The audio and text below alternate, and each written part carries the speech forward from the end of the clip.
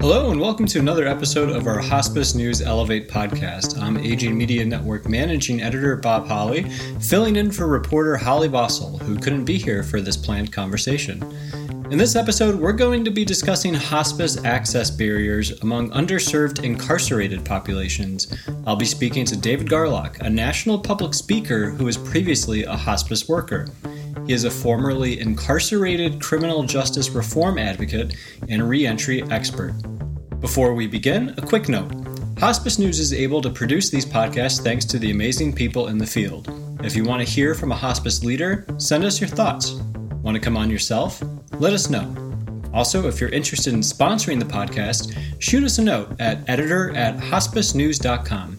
Let's get to it. All right, David, thanks for joining us on this Hospice News podcast conversation. How are you doing? Oh, I'm doing well. I definitely appreciate the opportunity to be on and to talk about hospice work and the necessity of it in different spaces and spheres. In case our listeners are interested, where are we hearing you from? Right now, I'm in Dallas, Texas. I am down here for some speaking engagements.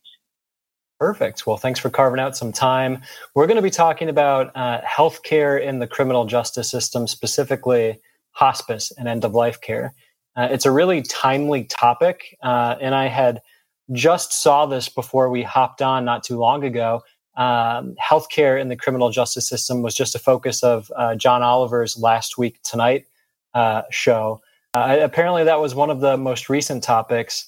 So I know that's pretty popular and in the spotlight now, but for our listeners who aren't familiar with you, could you maybe tell them a little bit about yourself and talk about your background as it pertains to hospice in prison settings? Yeah, so I'm formerly incarcerated. I spent 13 and a half of a 25-year sentence in Alabama. I was able to get out of prison in April of 2013, so I've been out over a decade now. But the way I got involved with hospice work in prison was the last 3 years that I served in Alabama. They had just created a hospice program, and that's still something that always blows my mind, that you have to have a hospice program in prison, and just thinking about the totality of that and like, okay, we're setting these people up to take their last breaths in prison. And it was probably some of the hardest work that I did while I was incarcerated because, as you're taking care of these men and preparing them to die, you get close to them, Yeah. And just having those conversations. And at times we would just sit there with them for 2 or 4 hours. And it's just that personal connection. And a lot of times, if we weren't there, they could potentially be laying in this cell by themselves and not checked on for 3 or 4 hours, which in my opinion is very inhumane and a horrible way to treat somebody who's dying. Yeah. That end of life journey, was it something that you developed that appreciation for over time? Is it something that has always kind of piqued your interest? Well, it was just something that, just was put on my heart when they had that. And my mentality was, if I was ever in that situation where I was dying in prison, I'd want somebody there taking care of me who wanted to be there and wanted to just spend that time with me and assist me as I was preparing to die. So, and really with my faith, it's about giving back. It's about when you have opportunities to help somebody, that's what we're to do. Yeah. And your experience that you're pulling from, you mentioned end-of-life care in the Alabama system. I imagine a lot of these same barriers, these same trends and challenges are applicable across the U.S., really. Yeah, absolutely. I mean, there's not enough care. There's the nurses that provide this. At times, some of them don't really have that compassion or real care, and so they're very lackadaisical in a lot of the work that they do. And I mean, it's pretty sad when we have to go to the head nurse and let her know that some of the nurses haven't been doing the bare minimum for some of the men that were there in the infirmary. And it was really heartbreaking just to see the way that people were treated. Yeah. Tell me a little bit more about that treatment. What have you seen as far as the conditions in which incarcerated seniors access end-of-life care? I mean, like I said, in some prisons in Alabama, these individuals who are dying, they have hospice cells. And the nurses come in every 4 hours.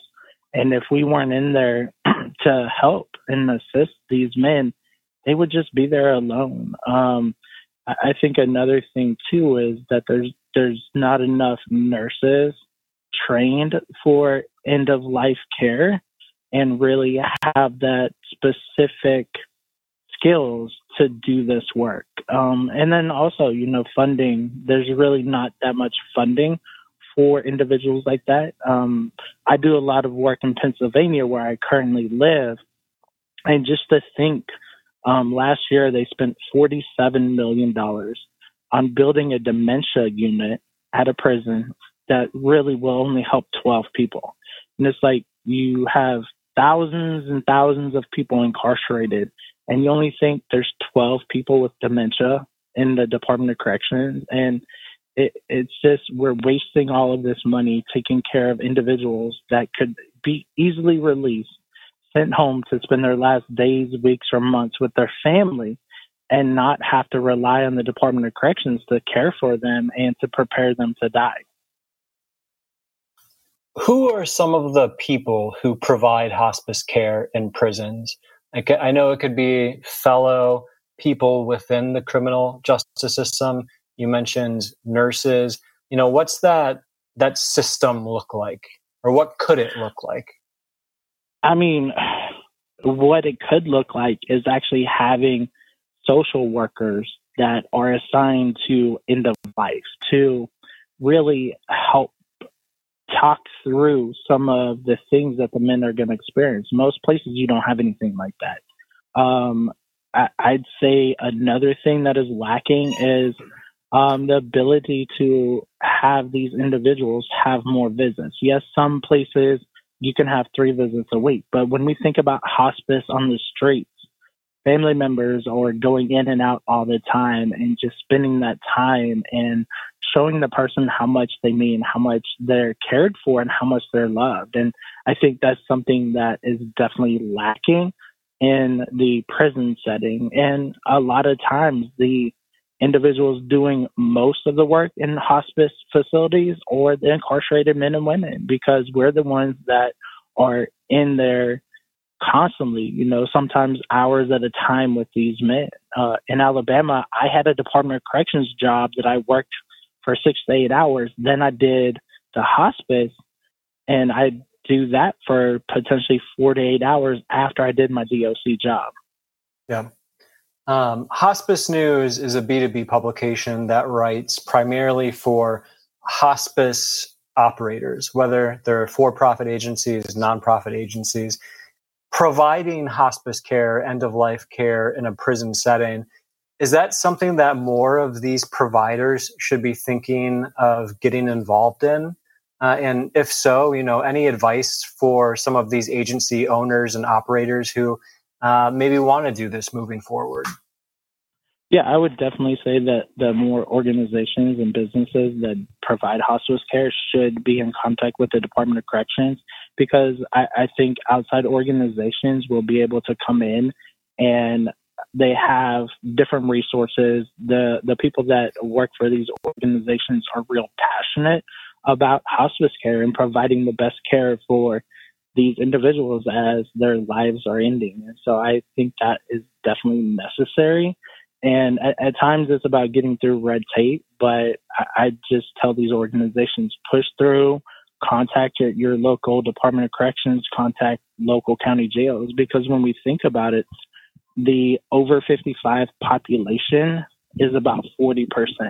And it's the fastest growing population in the United States prison system. And it's not because we have 55 and older people out here committing crime waves or committing crimes in walkers and wheelchairs. It's because of these lengthy sentences that the different counties and states have given to these individuals. And at times there's no thought of redemption. There's no thought about giving somebody a second chance. It's like you have this life sentence. You are going to die in prison, and that's it. You mentioned red tape as maybe one barrier to entry for hospice providers. I imagine there are other common barriers as well, whether it's related to reimbursement for those providers. I imagine there's a lot of stigma where some hospice workers don't want to go into a prison, for example. What are some of those common barriers that you've seen kind of preventing end-of-life care in a prison setting? Well, a lot of it is just the Department of Corrections not wanting outside organizations to come in. I think some of that would be they don't want people to see the care that's actually given to the individuals, which I think there needs to be more conversation about because some of these huge health prison organizations are getting humongous contracts to care for the folks that are incarcerated, but they're really not caring for them in the way that they should. So I think some of it is the Department of Corrections and the state not wanting people to come in and see what's really happening. Do you see that changing at all? And I ask because, I wear a lot of different hats here at Aging Media Network, the parent company of Hospice News. I also do a lot of work with behavioral health business. And within Medicaid, we're seeing a lot of different states starting to reimburse for substance use disorder treatment services within the criminal justice system, or states paying for substance use disorder treatment services during reentry. So it seems like some of that is starting to change. Again, that's in the SUD space. But could something like that, if it catches on to other states, have an impact for end-of-life care if we're starting to have more of these healthcare conversations? I think it definitely will. And I think it'll have to be a state-by-state thing. And as more states begin to implement in things like this, I think other states will take note. So one thing that's definitely going to be needed about this is having some academic researchers come in and just look at these states that are providing better care, and just to notice, where you can have that data to push out to other states and like, okay, this is what's happening in Colorado. This is the successes, and this is how well the end of life is going for these individuals and how they're dying with dignity and not just dying alone and without support and aid. If I'm a hospice worker, I work for, let's say, a hospice agency here in my local market in Chicago. If I wanted to start delivering services to the dying within the prison setting, what are some of the unique skills that I might need to have? What advice would you give me as I go into that setting for the first time? The main thing is to go in with an open mind and to get any type of stereotypes that one has about people that are incarcerated out of your mind. Because once you go in there and you start having conversations with these men or women, it's going to blow your mind, because society wants you to tell you that the individuals that are in prison are monsters and they're horrible and they can never change. But when you go in there and you see some of these elderly men who have been locked up for 30, 40 years, they would never commit another offense if the door is open for them. And so I think really just the thought process has to be changed. And then really just the aspect of knowing that there's going to be different things that the Department of Corrections are going to make them do to open the door. So just being willing to accept the oversight of the Department of Corrections. Sometimes it's going to be something that you don't agree with, you don't like, but at times, you just have to say, okay, this is important to me. This is why I'm going in here. So okay, we're just going to work with this, and then potentially down the line we can come back and have a conversation to see if things can change. And so going in, it's really being able to adapt and know that nothing is permanent but change. One day you could do one thing, and the next day they come back and like, no, you can't do that anymore. You have to do this. And so it's really just being able to be adaptable. David, I really appreciate you sharing your thoughts and experience on this topic. I know the end-of-life care journey is deeply personal. So without, divulging any kind of overly sensitive information or somebody's name, I'm wondering, to help illustrate the kind of impact that hospice services could have in the criminal justice system, would you maybe mind sharing a story or two of an instance where you really felt like you were doing something special?